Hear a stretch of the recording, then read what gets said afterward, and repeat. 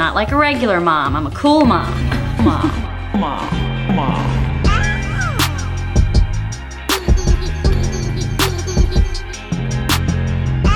Hey everyone, good evening. Hello. Hi. Okay, so I'm gonna tell you now, this is gonna be an interactive night.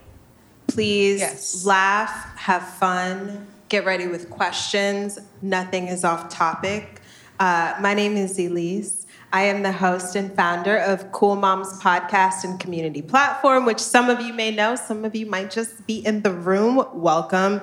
I started Cool Moms because I was 29 and I was pregnant and I was living in New York and I didn't know what the fuck I was doing, and none of my friends had children, and I was really, really terrified that I wasn't gonna be cool anymore, that I was gonna lose a sense of self in having a child, which many of you probably have been there if you do have a child, if you're a new mom, a seasoned mother.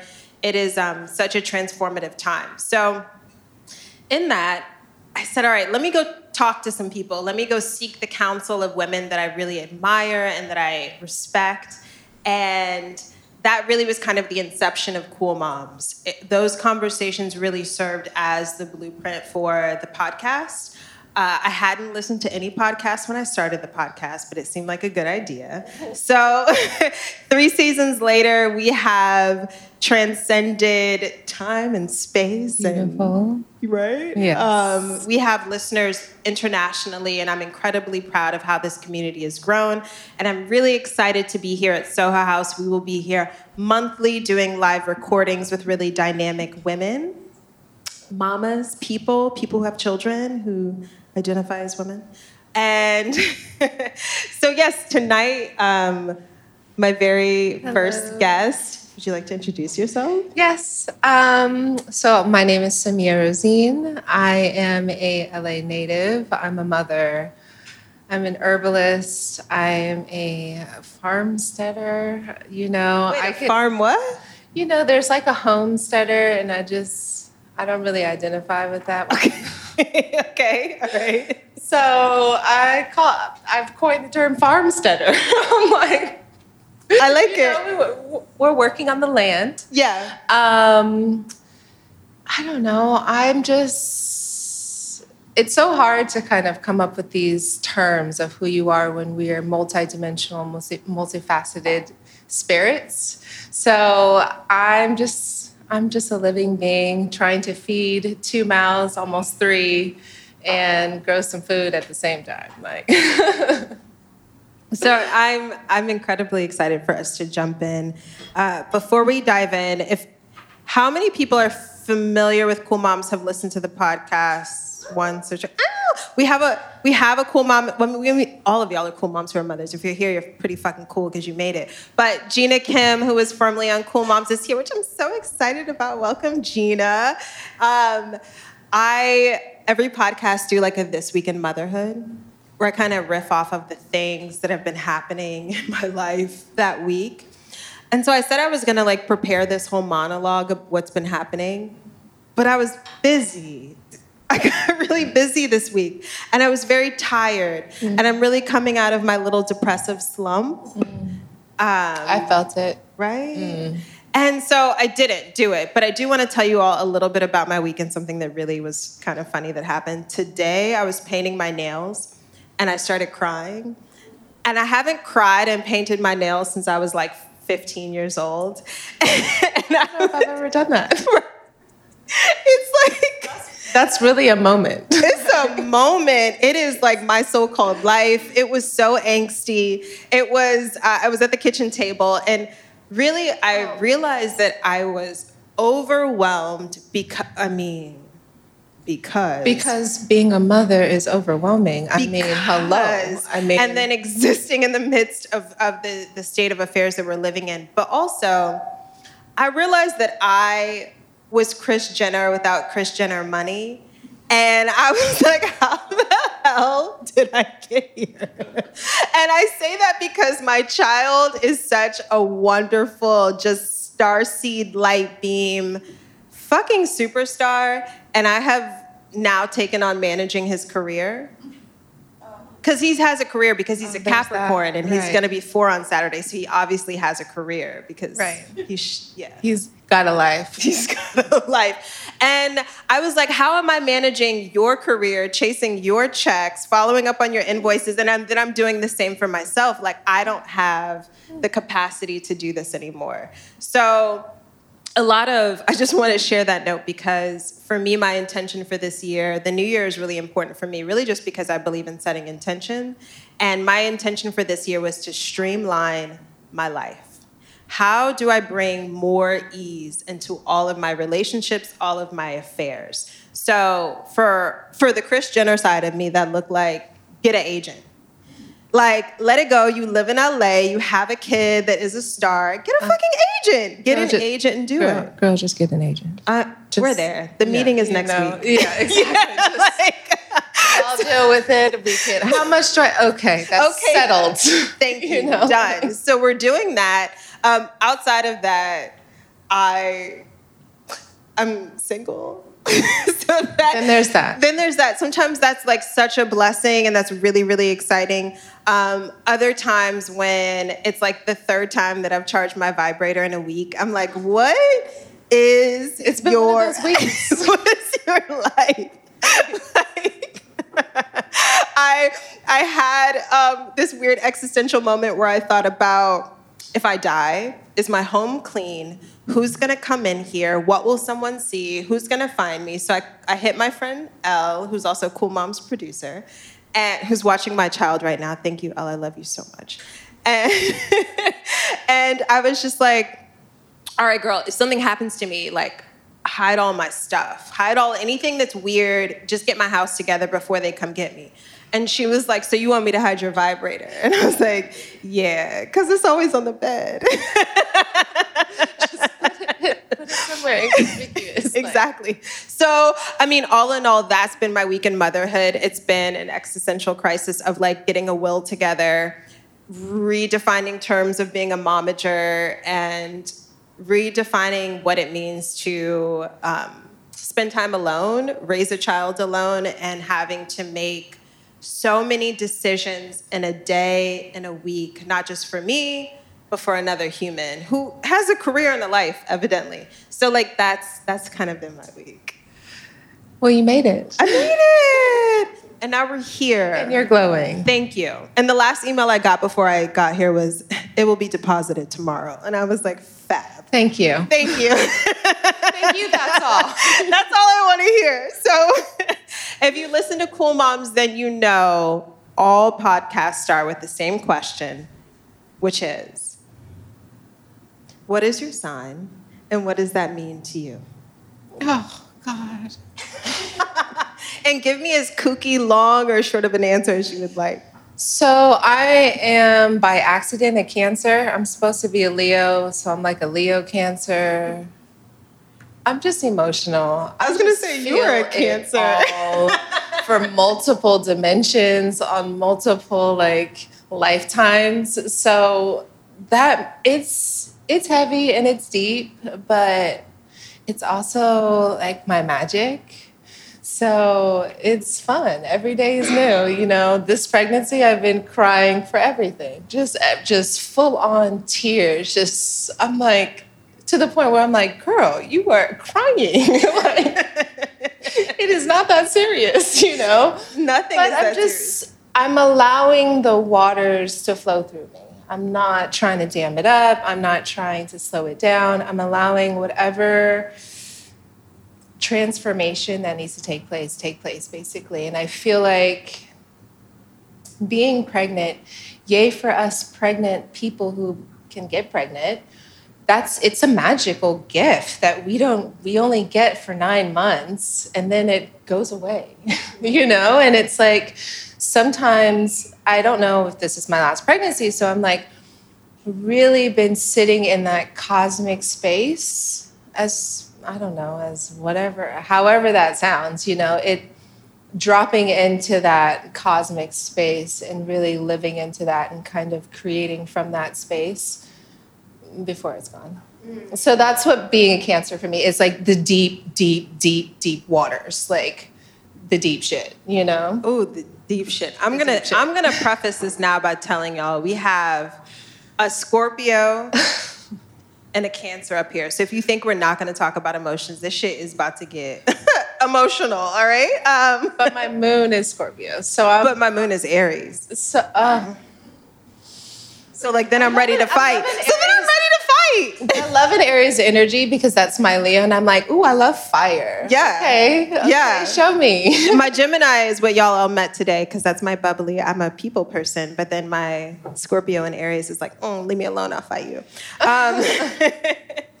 So I'm really excited because I'll tell you, I really feel deep in my powers of manifestation. One, that we're here because this is a moment that I really feel like I manifested for a multitude of reasons. One of which being, I remember reading a post of yours that was like incredibly personal and vulnerable. And I was like, damn, I would never put that on Instagram. I love that you shared that because who really cares about our hashtag ads except for us because we got to get a check. So what I want to kind of start with that particular post, and in that post you were talking about your relationship with your mother, which feels kind of apropos to start here. And it was this really incredible, powerful image of your mother and you when you were a toddler. And it started off by saying, like, that was the last time that you had seen your mother. And so I would love for us to kind of discuss and lay the foundation of what your example or lack thereof of motherhood is and how you were able to build from there. Ooh. Easy. So first, the reason why I made that face when you said that is because when I go back, like I recently went back and read that post, I'm like, ooh, girl, you really posted that? When did you write this? Like, who are you? You know, it was great because I was feeling drawn and feeling vulnerable. And I think that a beautiful thing about being human and one of the most sacred things that we can share is story time, is storytelling. And every experience is a story worth telling. So I don't know, I didn't grow up in this like telling of everything age. We're not talking about age here, but you know, so I didn't know other people who didn't grow up without a mom. I mean, and especially in LA where I was raised by my father who, you know, as a young Black man to raise a daughter is also very rare. You don't ever see that. So I felt like I didn't identify with anyone. And, you know, my dad, you know, okay, bless his soul. I'm telling on him. My dad was like an OG KC around here. So it wasn't I couldn't be very femme around him. I couldn't get that motherly nurturing that I need. He gave me the daddy nurture. He's like, all right, it's okay because you could just fight him. And I'm like, I don't want to fight anybody. I just want to talk about it. Like, that my feelings are hurt, you know? So I think to answer your question, you know, I felt like growing up without that feminine energy, although I had it in my grandmama and my aunties, it still wasn't permanent, right? And I still felt alone. I still didn't feel that motherly nurture that we all seek. So I just compartmentalized that and just learned from people that I saw, that I got that energy from. It could have been a stranger, it could have been in a movie, it could have been overlooking at the line in Target. Like, if I felt that energy of like true, like nurturing motherhood deep down in the bones, I would kind of like screen grab that moment and be like, oh, okay, I want to be a mother like that, or I want to step up to that situation like that, or I want to handle, you know, it's funny, I was listening to a podcast and he was talking about epigenetics and motherhood and the importance of the womb.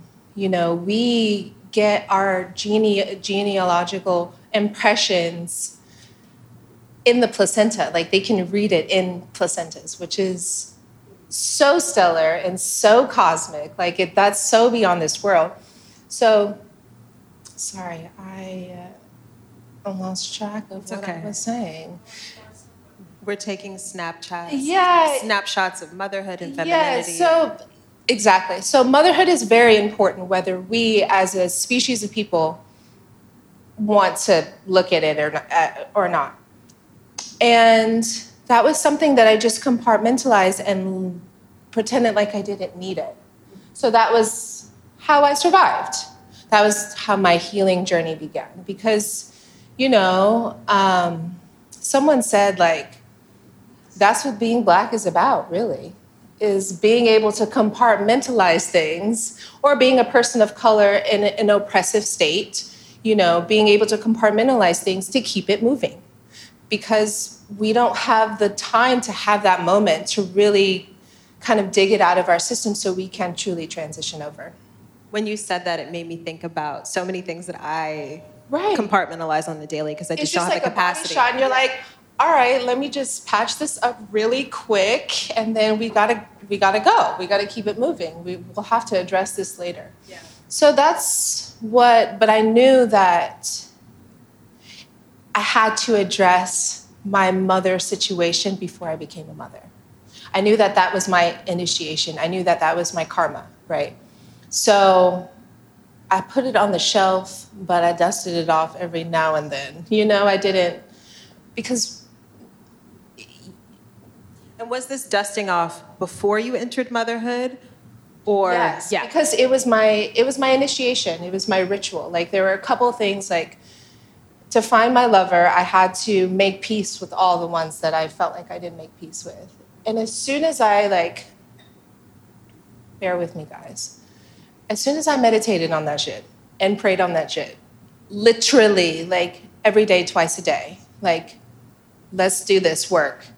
They just started dropping out of text messages, emails, random DMs, messaging. And I'm like, oh, okay, we're doing this. All right, here we go.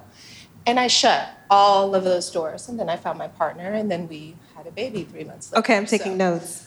So I need to shut doors. Noted, okay. Yeah, literally. I mean, personally, I feel like the healing journey is addressing those doors.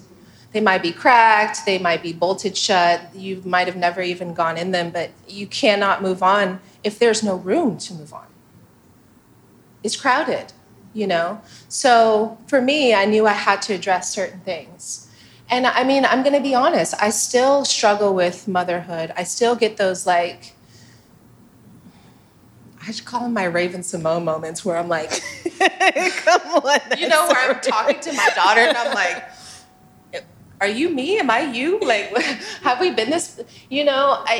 So it's ongoing. The transition, we're forever in the chrysalis stage, I feel like, I mean, becoming a mother and becoming a parent, I feel like there's just that transformation.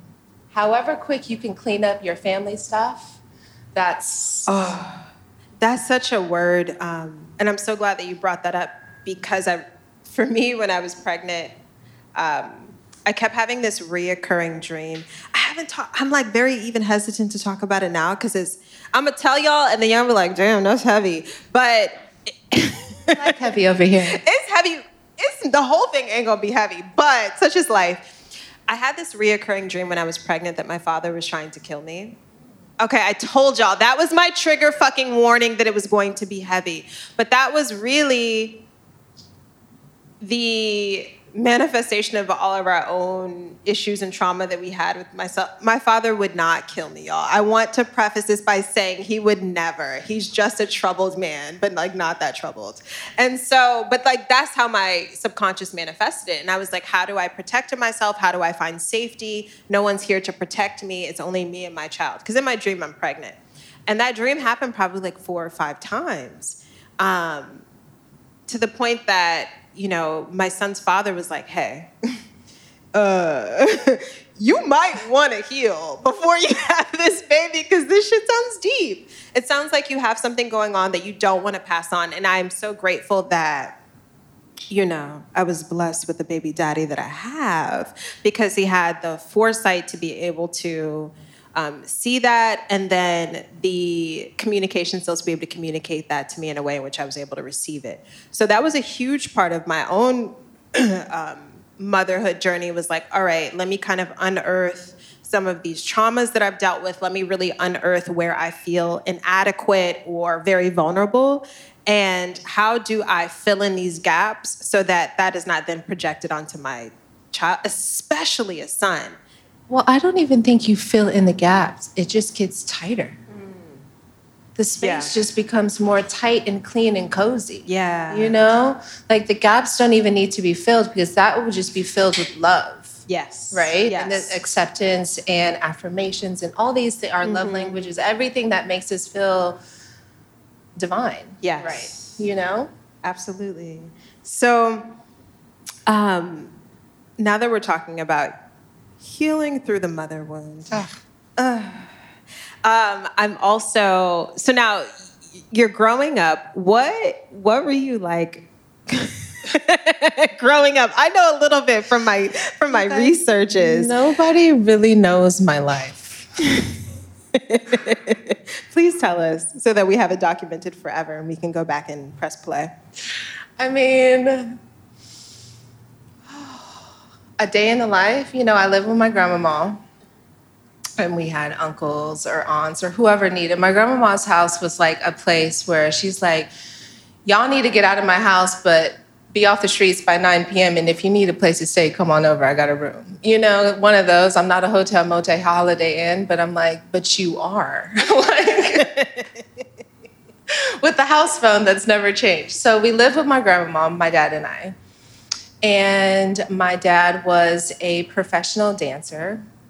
In the 80s and 70s, that was like a huge thing, I guess. He was. That's very cool. Yeah, my dad was pretty cool. I'm not gonna lie. What kind of dance? Are we talking like Soul Train dancing? Are we talking Yes, he was on Soul Train. He was a popper, boogaloo style, locking, house fiend, foot fanatic. Man, I don't know, 6'4" and a big buff dude. I'm like, all right, daddy, go ahead with your splits. He was like, But, his story is really amazing because, long story short, he was like, when I look back at his story, I think of like, he was like what happens when country Black folks move from the country to the city. Just things just start like dissipating and separating and people change and, it's the city life. So he was the victim of that and he was in the gang and he, was the best fighter in Compton. No, I'm just kidding, but I'm not. But really. Yeah. But really. It's okay. Accolades are accolades. He was a triple OG KC. He was like Superman. He was shot plenty of times, stabbed plenty of times, spent time in a penitentiary, and then rose from that. Just one day, hit him and his friends, started working for Michael Jackson, and then he couldn't get on a music video because he was in jail acting a fool. And he was like, all right, this is it. I'm done. This is like, I want to be over there. I don't want to be in here. And so he was really my inspiration on how to rise from my family childhood BS to where I am today. He was like my beacon. Like, okay, if daddy could do it, he taught himself how to read and write. This dude was like really crippin'. He went from that to like David Bowie on stage, like dancing. I'm like, okay. Dynamic.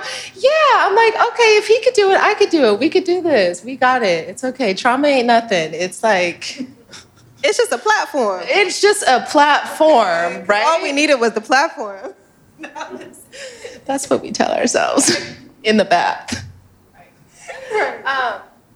So a day in the life with a man like that who he had so much trauma. He was a young Black man growing up in LA, trying to literally exercise the gang life from him, but he never drank. He never smoked cigarettes. He never smoked anything. He was so pure. He just liked sweets. I'm like, who are you? You were so weird, you know, like, but cool, like otherworldly. So growing up, it was just protecting that man. I became his like guardian angel. Were you privy to the life that he was living? Oh yeah, I thought I was gonna be like, I would say, okay, Daddy, so if you're the king, Crip, would I be the princess? And he would start laughing like, yes, this is so fucked up, but yes, you would be. Wow. You know, yeah. It was like, so I didn't wear skirts. I had some barrettes in my hair if someone came over and did my hair for me. Otherwise, it was like the low pony with the braid, just no part in the middle, no, just everything just brushed back really quick with J's, my Catholic skirt. You know, I'm just, So that was in the city. I'm like, we went hunting and fishing in Texas, where my ancestry's from. But other than that, it was the city all the time, every day. No garden, no eating natural. We're eating chitlins. We're just like going in on the really, really low-grade food. So none of the life that I live today was something that was within me that I had to literally discover every moment I took a chance on myself and decided to separate myself from the environment that I was raised in. You know, these are just the tribes that we were born into. It's not who we are, you know, like, and I feel like once I've learned that, then I was able to really start my journey. But it wasn't until, unfortunately, he passed until that happened. And your father passed at a young age for you. I was 16. 16. Yeah. So now you don't have a relationship with your mother. Your father has transitioned. Where are you at? You know, what does your life look like? And what was that? Because now, I mean, from the outside in, you're fucking granola. You're crunchy. We love it. You're you now. I am so granola. But what was that? How do we go from like Princess Crip to She was still trying to crip. I was still baby cripping. You know, like I was like, all right. Well, the only thing that was keeping me afraid to do anything risky, I guess, or take a chance on just explorative. We'll use that word, a Montessori word, okay? Is gone. I'm just like balls to the wall, like, let's do it. What you want to do? We doing it all tonight. And that, I mean, I got pregnant for the second time with the boyfriend that I lost my virginity to. I remember like riding around North Las Vegas streets really fast. I don't know, that's one memory because I think I was chasing him. Like, what kind of life am I trying to start for myself? It was young. It was like chaotic. Baby mama drama. Sure. Like, basically. Right. You know. I started smoking cigarettes. Winston 100s when my grandma smoked.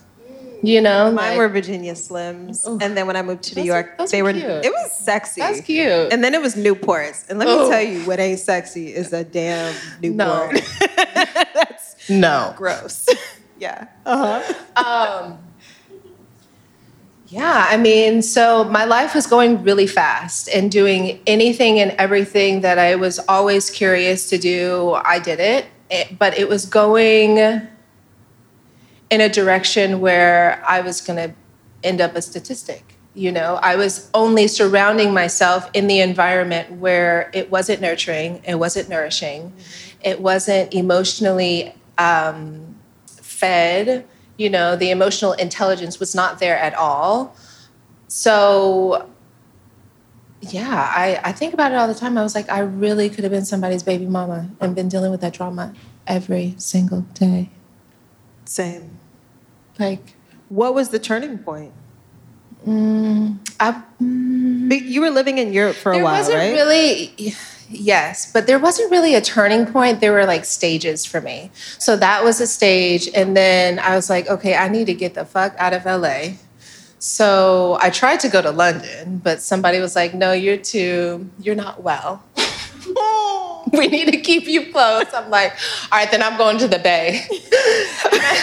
No, I'm going to London or I'm going to the Bay. Okay. So I went to the Bay. And I feel like my time in the Bay was the first time where I was discovering who I was. And I was coming up from under the Crippen energy. And I was stepping into this like, okay, indie energy. I'm for it. Like, let's do it. This is cool. Like nobody's asking me like, what race I am or where you're from. They're like, oh, what are you into? Like, what kind of art do you do? And I'm like, this is normal people. Like, this is cool. So I was there for a couple of years and then I went to Europe. And every stage was a transition into where I am today, really. And I think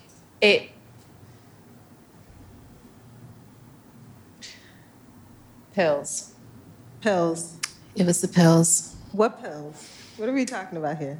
The loony pills. Okay. They're like, oh, you want to talk? Here, take these. Okay. That was the major, because I was thinking about the stage. Wait, okay, hold on. Let's give context. Okay. So wait, first, how old are you and where are you at? Okay, so we were talking about the stages of how I got to where I am today. And I'm like backtracking, and the pivot point of how I stepped into my granola-ness was being in my early 20s. Really, y'all, I was really out of my mind. I was really hurting. Everything, the second mother that I had, she was doing some weird mental things with me, like fucking with me, and then just dipped. Said something really, really not nice, and then just left forever, So that happened. I had a dog that I was really trying to keep alive. Bless you still. Oh, I love her. She lived for 10 years. A really great life. She's been flown around. Okay. So things were hitting. Things were hitting. And I just think it was getting too difficult to live. I'm going to just be honest. This is what acute depression, bipolar depression looks like. And it is in my ancestral history. I have more than a handful of family members that have committed suicide. So it is something deep, deep woven into, unfortunately, my ancestral bond to this planet. We're cleaning that up, okay? Okay. Cleaning.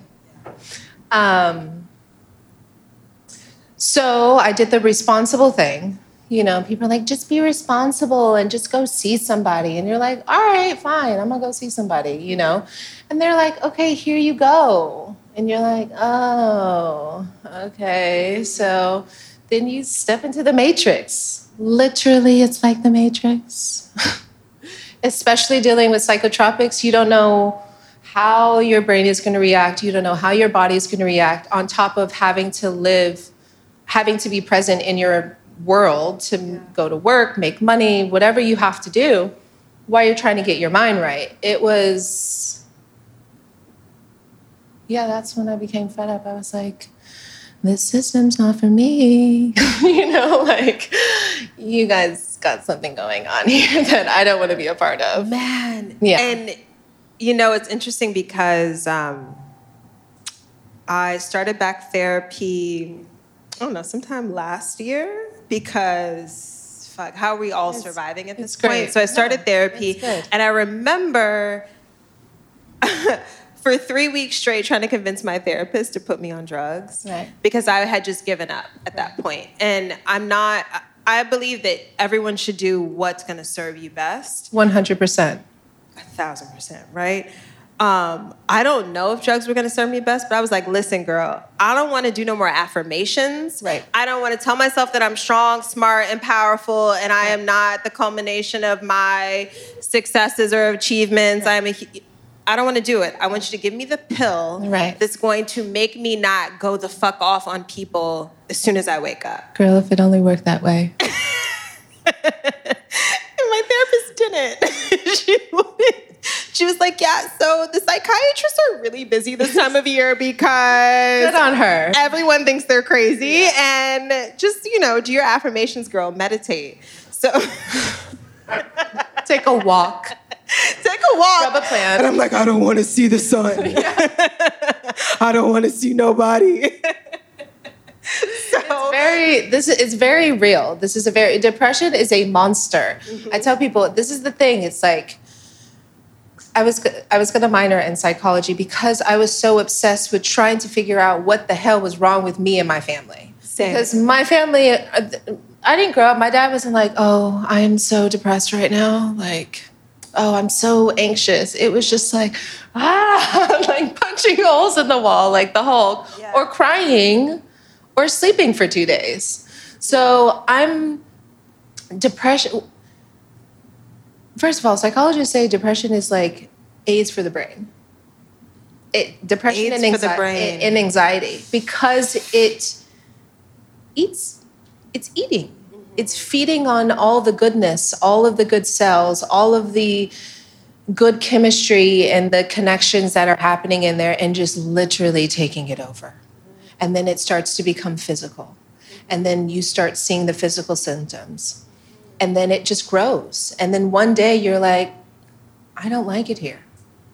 So I would say 1,000% yes. If anybody who's listening needs to take medication, please, to save their life or people around them to keep it sane, please take it. However, I do want to be the person to say, take it with a grain of salt, because it's not that easy. You can't just take something and be fixed. It does not work that way. I learned that the hard way. Oh. The hard way. If only. Let me tell you something. If anybody here has ever taken Lexapro, specifically. I was on Lexapro. Yeah. Let me tell you, Lexapro was cute. It was cute at first. I was like, okay, I'm not snapping. My cup is not running over. I love it here. And then, let's bring it back to that vibrator I was telling y'all about at the beginning. Y'all, I went and hit my trusty vibrator, and I was zapping for over an hour, and I could not climax. And I said, let me tell you what's more depressing than being depressed is not being able to climax. You feel like you're doing for hours. Hours. You're like, I'm numb. I feel nothing. My clit has left the building. She was like, girl, you better quit. I am done. We've had it. We're done. It's not happening. Palpitating. Literally. I remember that. Yeah. Like, there's something wrong with me. There's something wrong here. I was 19 at Howard, teaching full-time. I don't know why I was, I don't know. You don't need a reason to be depressed. I just was. And I was like, cool, I'm going to get on this Lexapro. And then I couldn't tell, I'm 19, so I don't feel comfortable telling my family, well, guys, I couldn't reach an orgasm, so I had to quit that medication. So I've just been out here freeballing it since. Here we are in our 30s. I've been there. Good luck. But I love that you brought that up, because that, one of the things that you mentioned is like, what can we do to kind of like stay grounded or feel in your body during all this unrest? It's nasty out there. Number one, turn off the news, okay? Maybe weekly, get your little update, but every day, phone notifications, and like, I listen to the radio. I'm an NPR girl. Of course you are. Just like, Yoko's like, Mom, I don't want to listen to them. I'm like, listen, okay, we're going to listen. Literally, I'm curious now then, what are systems of healing for you? Because, I feel like the people in my life that I have encountered that have been the best healers, that have been the most dynamic conduits of change and healing have been people who have a story, who have overcome something. So what did work for you? The drugs weren't working. Oh, no. I love that you said dynamic conduits of change, because that is where healing begins, right? Is realizing that that's what we are. We are the vessel, but it's up to us to connect these to then get it going. If we keep it separated, it's just, things are going to get tricky. Yeah. But back to your question, you said what systems of healing? Yeah. And what was that kind of process in discovering? So I had to detox from the pills. I was taking 5 different pills. I was taking Lexapro, Ativan, Adderall, and the Sleepy Susie, Seroquels.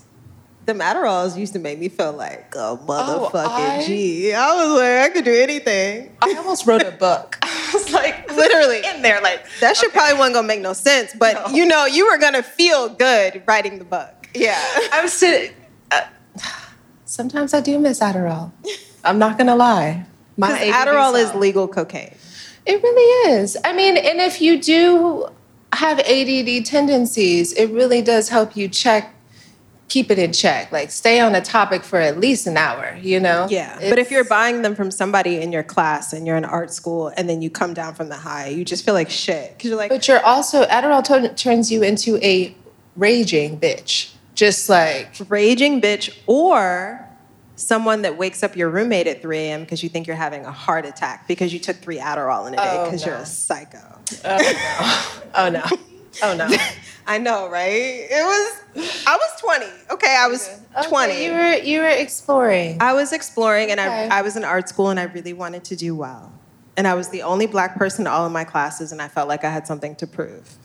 I feel that. I still dropped out. Cocaine. I was just like, I don't need that Adderall. Just give me just the normal shit. Like, I'll just take my lines in between classes. Okay? I'll focus this way. This is how we're focusing. So yeah, detoxing. I remember I was sitting there with Sisto, and I woke up that morning and my mind was literally going woof, woof, woof. And I just started crying. Like, I'm like, this is the rest of my life?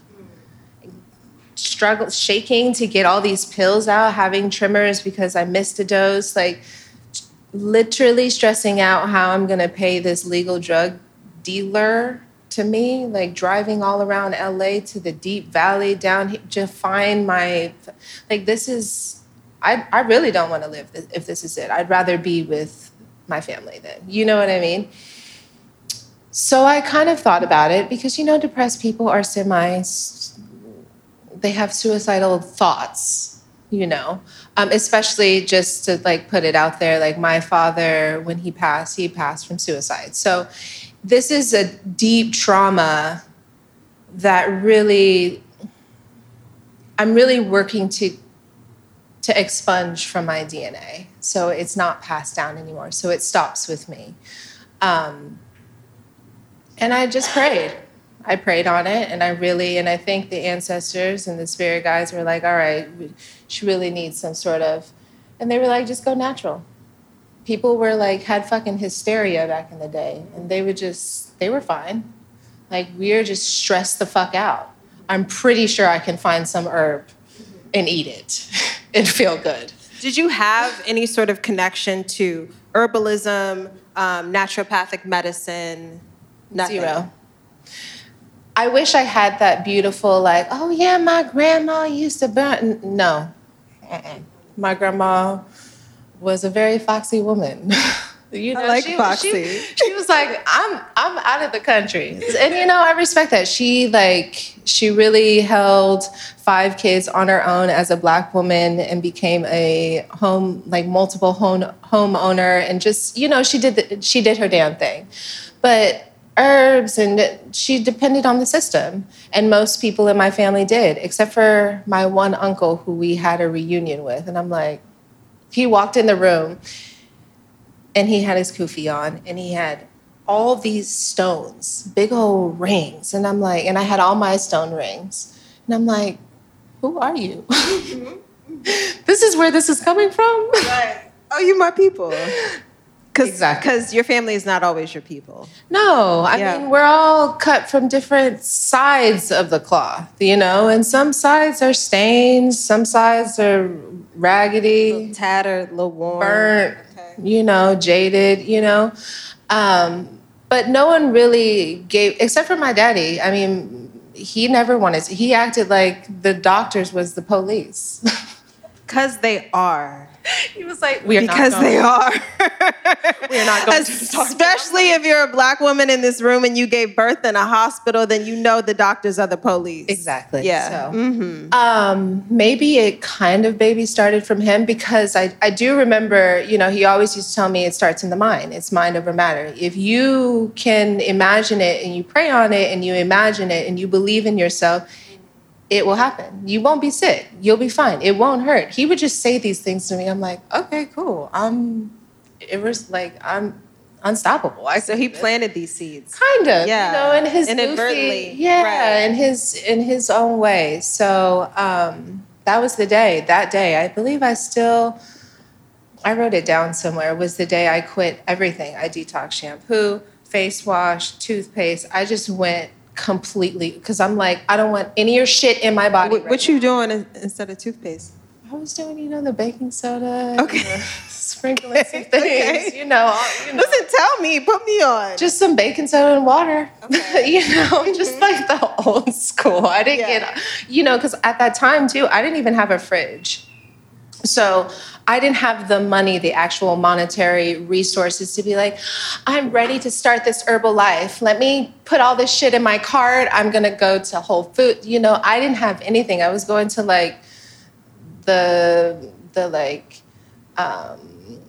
Abuelita Bodega to get their herbs. Yeah. I'm going to just try this Camila or something. Okay. Yeah. See what it does. Exactly. So it was very guerrilla how I started a niacin treatment on myself and detoxed from the medication by myself. Please don't ever do this on your own at home. We are not doctors. We are not doctors. And I seriously injured myself multiple times. But I didn't have anyone, and sometimes we have to remember that we have the strength and the guidance. It is not just us here on this earth. We have the guidance. So if we really need them to come through and to hold us, they will. And I believe that they did. And I'm sober. I'm not going to tell you how many years, but it's almost over 10 years. I know that's right. Sober, I'm still crazy as hell. I still have my moments. And, pregnancy doesn't help at all. I feel like pregnancy has taught me I have some serious anger issues. And your girl just want to fight. I just want to fight. What do I do about that? I don't know. I'm not the person to ask. Because people never start fights. But I'm a finisher. But I don't like a bully. And I don't like a side eye. So if I get a side eye, I'm going to be like, bitch, you want to talk about it? It's feeling funny. When 2020 happened and your girl was in Idlewild, some folks really got a little crazy up there where I had to, that was my way to get my anger out. I was thankful for the moment, for the therapy. But it was still that's a whole other side. But, because we'll talk about that when we get to ASUN. Okay, yes, because it's a lot. Anger is a real thing. And I think, what was it, New York Mag or New York Times recently published a piece about mom rage. I've reposted that, yes. I cried when I read that caption. I was like, she said it. I didn't say it. Exactly. I want anyone who's listening and anyone who's in this room to know, it is okay. We are human. We're human. We're healing. Mm-hmm. We're on this healing journey. You're becoming even more self-aware. And now you're entering motherhood, right? Right. I would love to know kind of where you were at personally and professionally when you entered motherhood. And then very specifically, this conversation around sustainability. I think sustainability is such a buzzword. Sometimes I know what it means, sometimes I don't, because... Welcome to 2021. Exactly. Then capitalism took a hold of sustainability and we just don't know anything anymore.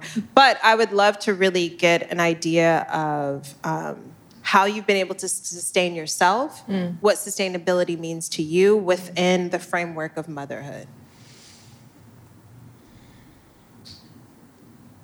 I think one of the big things for me in my path into motherhood was cleaning. I had a lot of cleaning to do. I was sexually abused.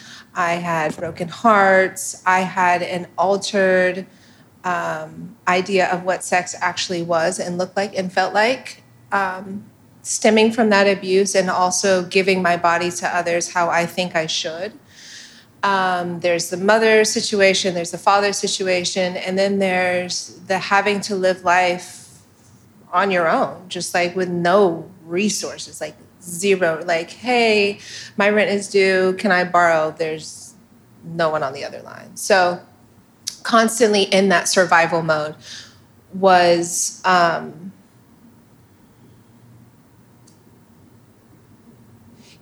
that's just my karmic path, actually. I'm still a mother, and I'm still doing what I can to survive, no matter what's being thrown at me. That's why, I do feel for people. These past couple years have been really tough. But to be quite honest, it's been my cup of tea. I'm like, I'm used to this shit. This shit is crazy. Shit is just crazy. And I think now that we're more tapped in, we're really understanding what crazy actually means under the system that they built for us to have to live in, So a big part of my motherhood was trying to decolonize as much as possible their hands out of my shit, basically. All of my shit, every part of my shit, especially my coochie. Oh, get out of there. They're like elbow deep. And I'm like, get out of here,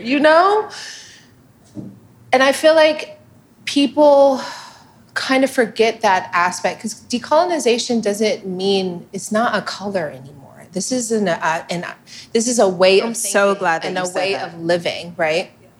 And colonization and the industrialization of our society and our planet, nothing about it is sustainable.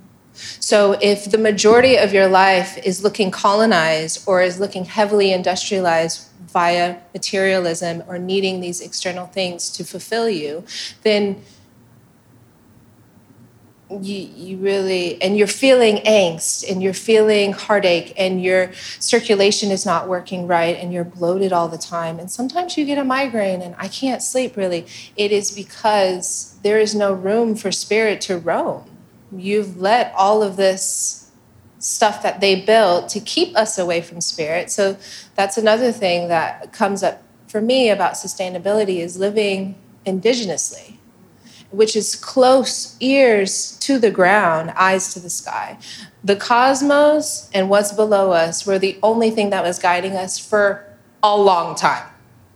It wasn't until maybe mid-1800s where shit started really popping, and changing. Up until then, everything was about what is growing around us and beneath us and what is happening in the sky.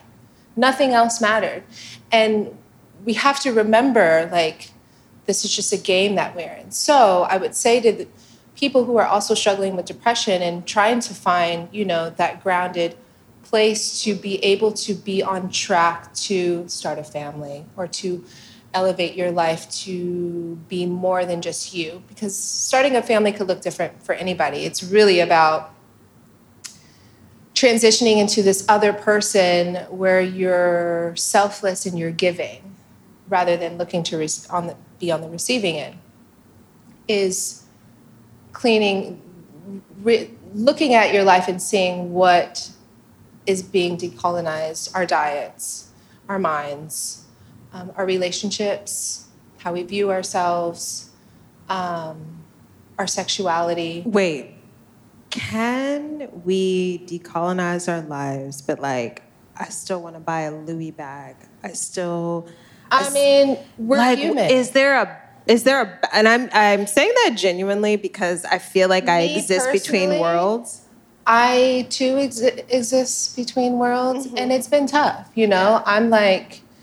I'm vegan. My partner's really vegan, and he's made me get rid of all of my vegan leather. And I'm like, okay, except for these boots. I'm like, don't touch them. This is all we got, okay? But so for me, I'd be like, girl, live your life. Mm-hmm. This is your consciousness. You should, if you want to be real, I would pick 3 things. Mm-hmm. If you're going to ride, then ride and pick 3 things that you can't live without. But for me, no, I've really chosen to give all those things up because a big part of becoming a mother is to be intuitive. And to be intuitive, you cannot be colonized. Because that's the very basis of colonization, is to take that intuition from you so they can feed you the shit that they need to feed you. Tell you what type of mother are you going to be, and tell you you should sleep with your baby here, you shouldn't sleep with your baby here. Tell you this is how you love your lover, and this is, it's like all this shit where we don't even feel like humans anymore. It's like, okay, well, like I don't even know how to do this anymore. You just tell me, Siri, where's my clit? It's like, well, listen, it's given, Samia, tell me, because what I want to know is, and let me check that. Tell me what. Okay, we're good. I want to know, I want to talk about decolonization in terms of sex. I want to talk about herbs as it relates to, I want to talk about sex. Okay. Period. Okay, right. Because I'm not having enough of it with another actual human. Right. And I want to see. I feel that. We have those dry It's days. fine.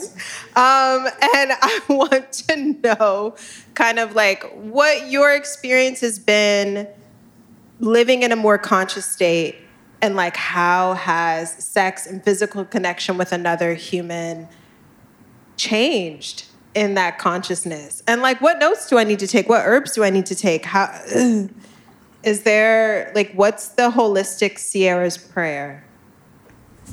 I honestly feel like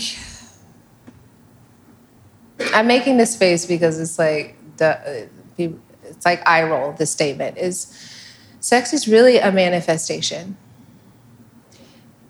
and I feel like once you're ready to take that journey with someone, that's where you reach ultimate ecstasy.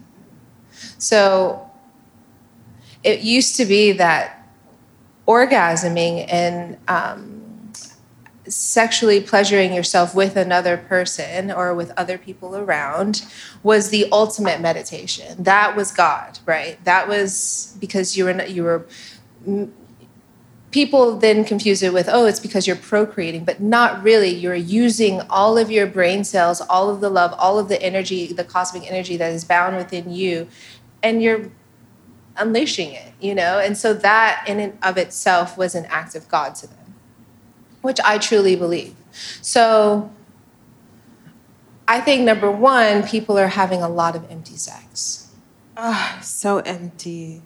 Where it's not even worth it. I had a lot of it in 2020. Well, actually, I had very minimal of it in 2021. Where it's like, I'd much rather just have a vibrator and just maybe get a new toy. I don't know. You know, just that feels more fulfilling. Totally. And then not only that, with the porn industry, people are kind of taking it to a whole other level. And although I respect being open about sexuality and sex, I do not condone trauma sex. And I think that it confuses us, and it has confused us, so we don't even know what it is we're chasing after when our purse is inside of us, or when we exchange saliva, or when we feel each other and give each other tickles on the back. These are all energetic exchanges that is sending us closer to that ecstasy. It's bringing us closer to that consciousness. But with porn and with like empty sex and with just having sex to either get off or make yourself happy or all these empty reasons, it's kind of getting lost, which is why people are getting bored, or they're feeling abused, or they're feeling taken advantage of, or they're not feeling pleasured enough, or, I'm sorry, how is it every hetero man should be begging women? Begging. To dine. Okay. Between their legs. Begging. Literally. Yeah. And the fact that it's the other way around, it creates more trauma around this pure act. This is the purest act we can do. Totally. So, I don't know. I feel like one way to heal the sexual energy is it just dawned on me one day, is our first sexual encounter whether that be touching ourselves, whether that be someone touching you, whether Sliding down the banister.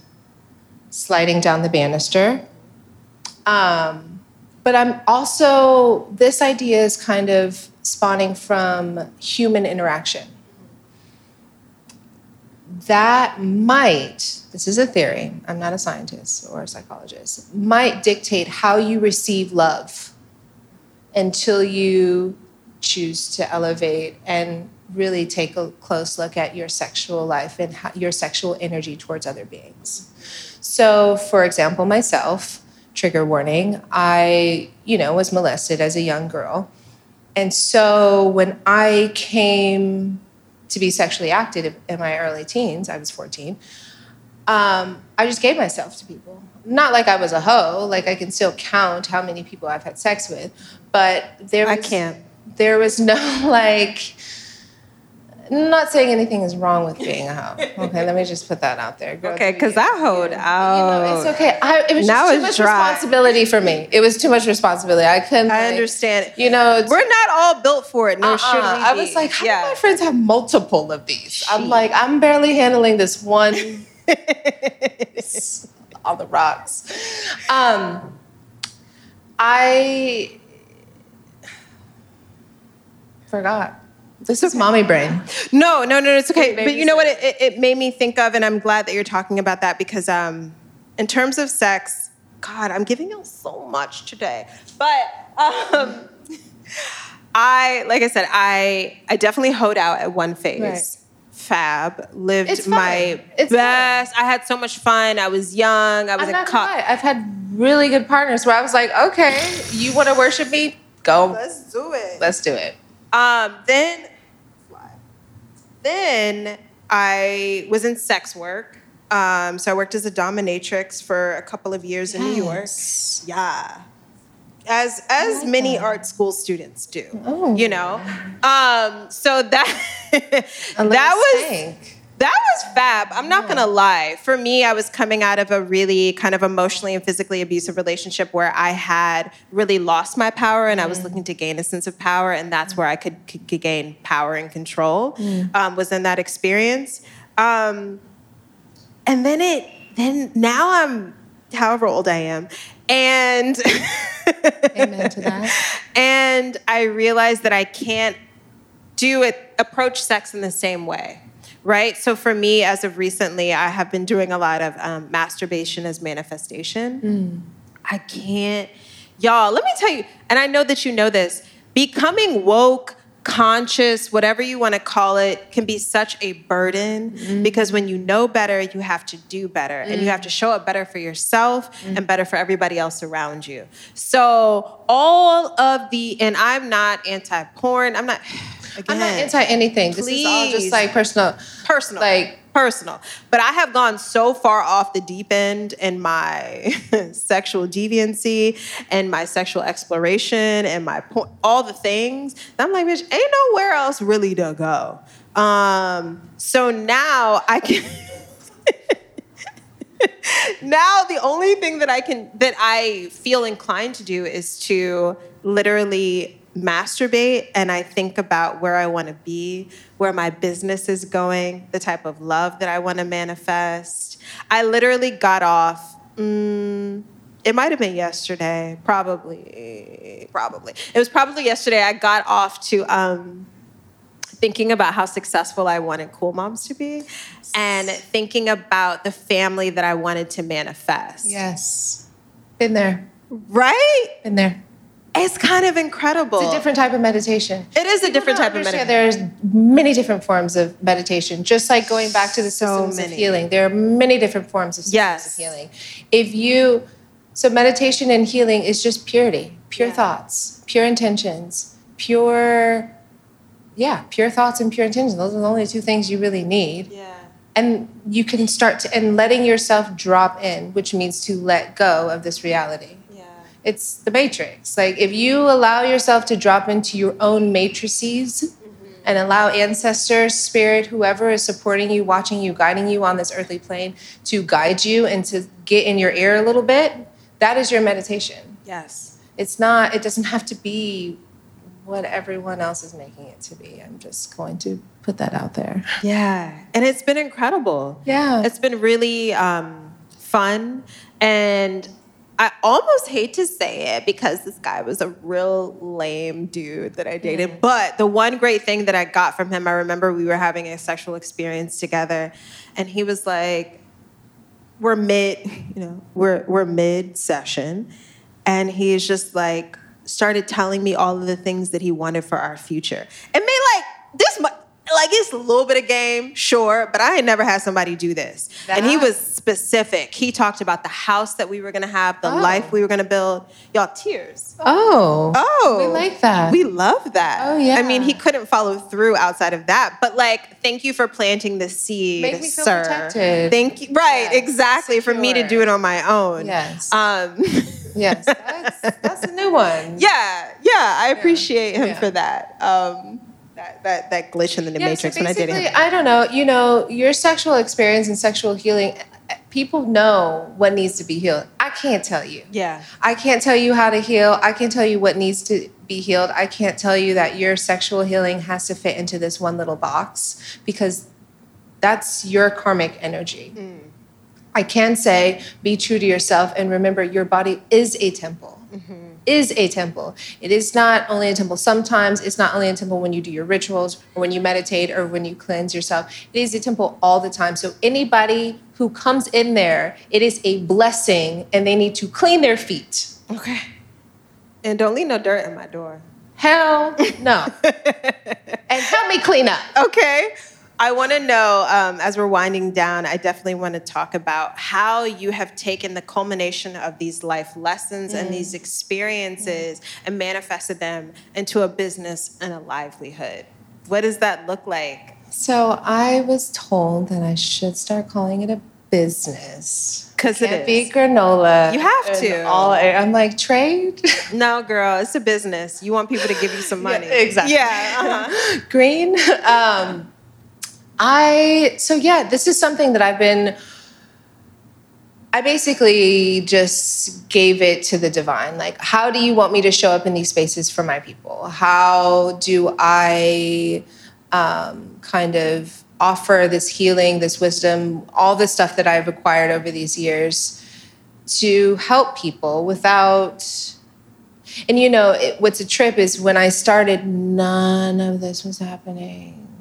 There was Dr. Bronner's in SF at a local market. That was it. Yeah. So I got to see the birth and the boom of this. Now it's in an industry. So right when I was going to be like, I had to kind of stop.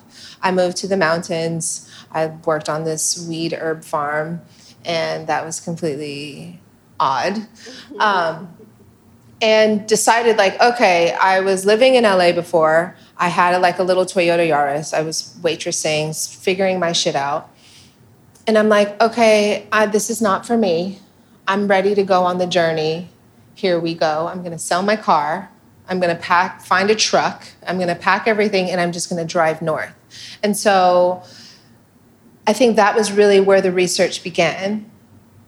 And fast forward to today, it had to take me becoming a mother of 3. I'm going to be real. The house that I'm renting now in Altadena was my first home.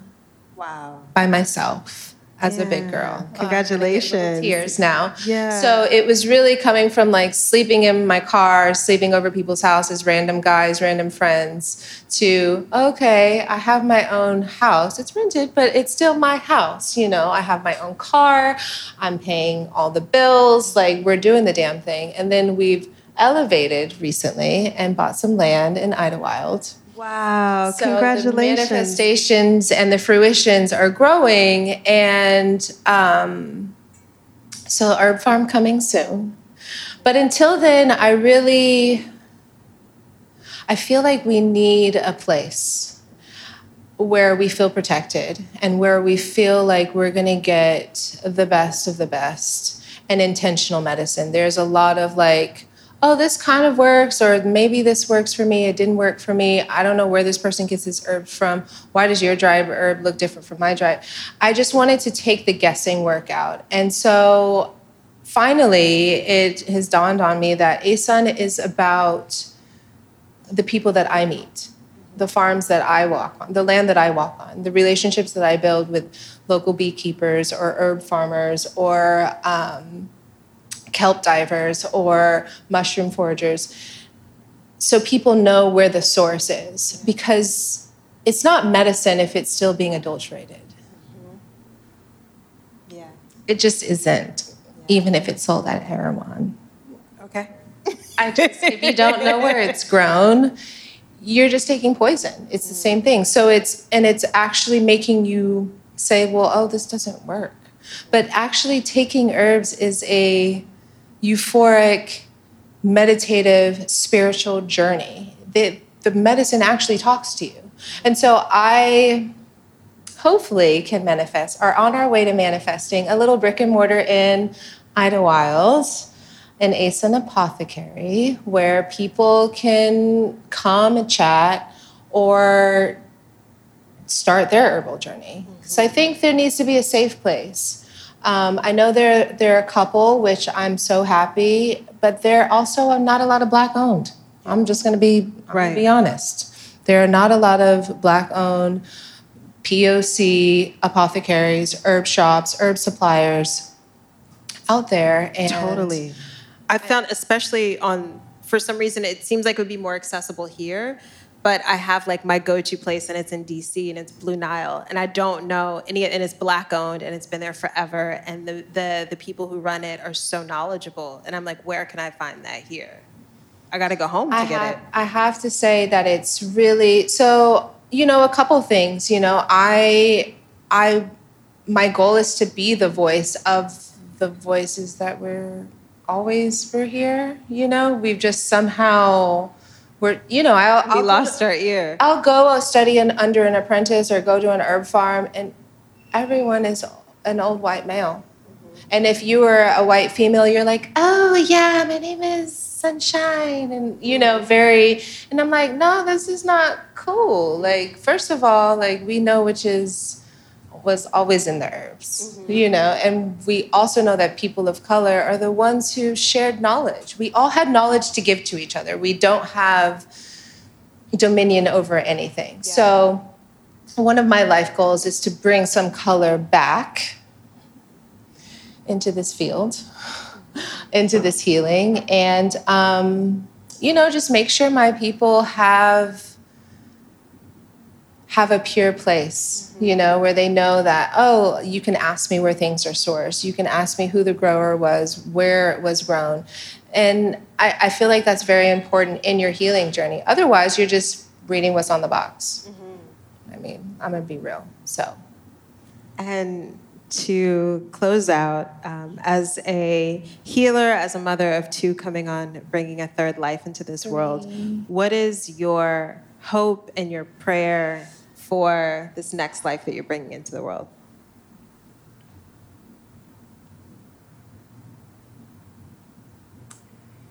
Growing and building.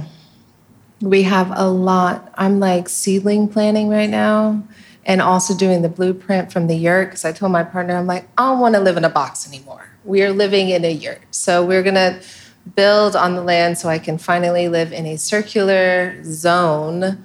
That's what I told my family. I'm like, 2022 for us is about building and growing. We're really laying the foundation of the life that we want to build. And I'm not just saying this for me, but numerically, astrologically, this is the theme of 2022. It is I know everyone says, oh, this is time to clean and clear, but this is like a deep cleaning and a deep clearing of what other luggage are you trying to bring? Are you trying to loosen your load? Like, what are you wearing, right? Is what you're wearing going to help you achieve your true manifestation or your divine destiny? And if it's not, if it's one article of clothing that's not working, it's time to get rid of it. And so I was doing that on a familial level with family. Hardest thing for me, because family's everything with me. I did that with friends. I'm doing that with my personal belongings, just my thoughts, everything that is not serving me to be the bad bitch, Mother Earth. Period. You know, like period. Traveling around the world. If it's not bringing me peace, joy, money, and making me feel like the baddest bitch that I am, then what are we talking about? I don't want it. Bye. There's no space. That's it. There's no space. So, Simia, thank you so much. We had a lot of fun today. We had so much fun. Thank you for affirming my new masturbation ritual. Yes. And I'm going to open this up to anyone that might have any questions for either one of us. Nothing is off limits. Don't be shy. Thank you. So you were saying that you were wild when you were younger. I'm curious to know, now that you've changed so much and you're extending your family and you got a good partner, how did you maintain your friendships through all those changes? Okay. What friendships? No, I'm kidding. A lot of it was just being brutally honest. I would be passive to make other people feel comfortable, and then as I would grow, I would just be like, look, this is who I am. This is not who I am. I don't fuck around with this. I'm not that type of person, so I'm not in high school. We're not 5 years ago. This is where I'm trying to go. Just constantly letting them know the real. And if they can't take it and they feel attacked by it, then I'm like, okay, then you've now taken 2 steps out of the immediate circle. And I've really learned that your circle only needs to be this small, because you just need your ride or dies. Everyone else is just taking up space, especially when you have kids. It's like, please be quiet. Please. My tolerance is at an absolute minimum. Please stop talking. Yeah. Or else I'm going to push you on punishment and I'll call you or text you for 3 weeks. So I've learned, before I'm like, oh, my friend's here because my friends were my family. But the older I became, I'm just like, oh no, and especially if you're not leveling up as I'm trying to level up, I do not have the time, space, or energy to hold your hair back when you're throwing up, because it's like, boo, come on. We've been here. Let's do it. You didn't bring your hair tie this time? I'm just not the one. Shout out to my former friends that didn't level up. Still love y'all. Same for me. But hope you're listening. Sometimes I feel like we do need to it's okay to be brutally honest with the people that we love, because we have to save space and to safeguard and to have boundaries for this. And anything that is, I was talking to my spiritual healer, and he was like, anything that makes you act less than a bad bitch, you don't need it. I'm like, thank you. You're supposed to be a spiritual healer, and you called me a bad bitch. You see me. Yes. Shout out to Mustafa. Okay. Anyone else? Any questions? Yeah. Hello. Hi. Thank you so much for today. I really needed this. Oh, I appreciate you. Thank you for coming. How do you, I know you said sex is a manifestation and intentional.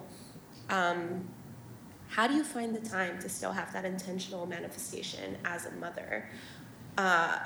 Just i.e., I'm still breastfeeding an almost 2-year-old who is obsessed with me. Right. And more than not, I'm touched out by the end of the day and don't want to put my sexy mom hat on. Right.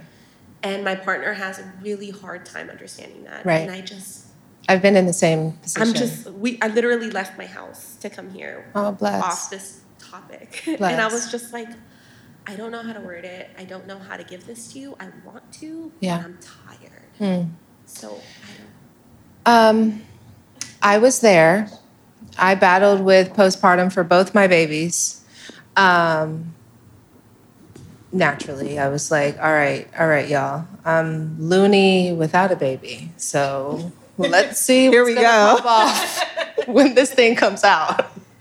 And I was in the same You don't feel in your body. You don't feel good. And especially when you have something, I was feeding both the babies for a long time as well.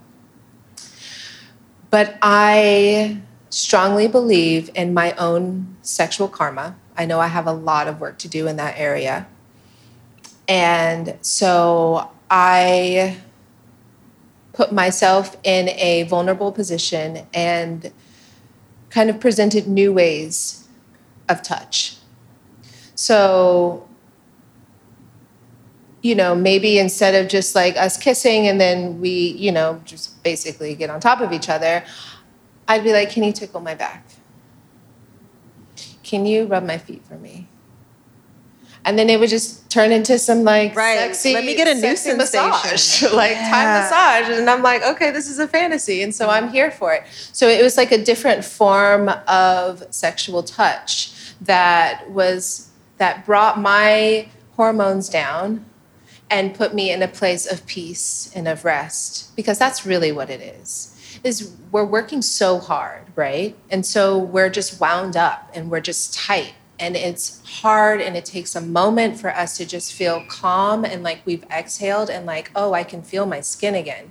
So explaining that to your partner of just like new ways of foreplay, new ways but have it be stimulating without you coming even close to this area. Like stimulate the rest. I have a whole ass body. You can rub up my earlobes. That's a whole thing, Okay, it's going to get right. Attack that pinky toe. Yeah. Like, you know what I mean? Just totally. Focus on that for a minute and then let's see. But I definitely think, and I encourage this in my doula work with partners, that open conversation and that supportive space for the birthing person. Because shit is hard. Capital T. Hard. I also want to just interject. I didn't have the same experience because as a co-parenting mom, by the time our son was born, we had already decided that we weren't going to be partners. So then I was kind of tasked with how do I find new or old sexual partners in like this new body with these new feelings and all this stuff going on. I breastfed also for an extended period of time. I was lactating and having sex with new people. That's not sexy. I ain't met somebody yet who didn't like it, okay? It's really sexy. I'm gonna tell you that now. But my like tidbit of advice would be also to kind of piggyback off of you. Something that I found super helpful that I thought really, and I got some friends in the back that they were at my house when I showed them this, but I really was skeptical and pleasantly surprised by the Goop sex docuseries on Netflix. And what? Right? I mean, listen, I understand the hesitation and the skepticism. However, what I do think it did, it gave language to so many people who didn't have language around sex. I also love that they featured a lot of different types of couples, but they primarily featured this Black couple, which I felt like was really a nice entryway. And they were able to help define like different ways in which we receive pleasure. So from that, even though I knew, I then had the language to say, oh, I'm more of an energetic and kinky person. You know what I'm saying? So we could sit here and have a conversation. I could feel your presence and I am turned the fuck on. I don't really need you to like lick in my ear. That's just gonna weird me out. Don't do that. Don't do that. You could smack my butt with something. I'd like that. But, so I think it's also about, to what you were saying, being open, having communication. I'm a big proponent of mutual masturbation because it's like, you here, I'm here, we both doing what we like to do and we're doing it together, but we don't have to touch each other. So then we can learn what we like. And then I think then look at it as more of an opportunity to learn versus a burden. And I think that could be really fun. And tell Boo too, like, hey, I'm really sensitive right now. Like, watch your words, baby steps, we gonna get there. Exactly. Clean the house before you ask me for some kitty cat. It's really turned me on. Make a bed. Make a bed. Order a Virgo, so he is so clean. That's very nice. Oh, dishes, bed, scrubbing the floors, organization. I'm like, okay. Spoiled. And as somebody who's not in a relationship, but I've been doing so much research and putting a lot of energy into how to cultivate lasting love, I think it's always about not being afraid to discuss the change in your needs. 1,000%. Right? We're ever evolving beings. Yeah. Things change, you know, and I feel like that's one of the taboo things that I guess hetero relationships have, where the woman's like, oh, I'm feeling like he's not attractive, and then the men find someone younger. It's because there's no discussion. Yeah. Things change. We need to heat things up. We're trying to do this forever. I want my kids to look at us and be like, damn, our parents really loved each other. They got on each other's nerves, but they had so much fun. Mm-hmm. So we're going to have to do and change things along the way. It's not going to be the same shoe. And men, no offense, y'all get kind of stuck in that same thing. You're like, this shit works. This shit works. But guess what? I could teach you some things. Yeah. And with that said, Samia, thank you so much for lending your time and your energy. Thank you, everyone, for such a wonderful conversation. Roll up on us afterwards. We can still ask questions. Yes. Drink, eat, and be merry. Be merry. Be merry.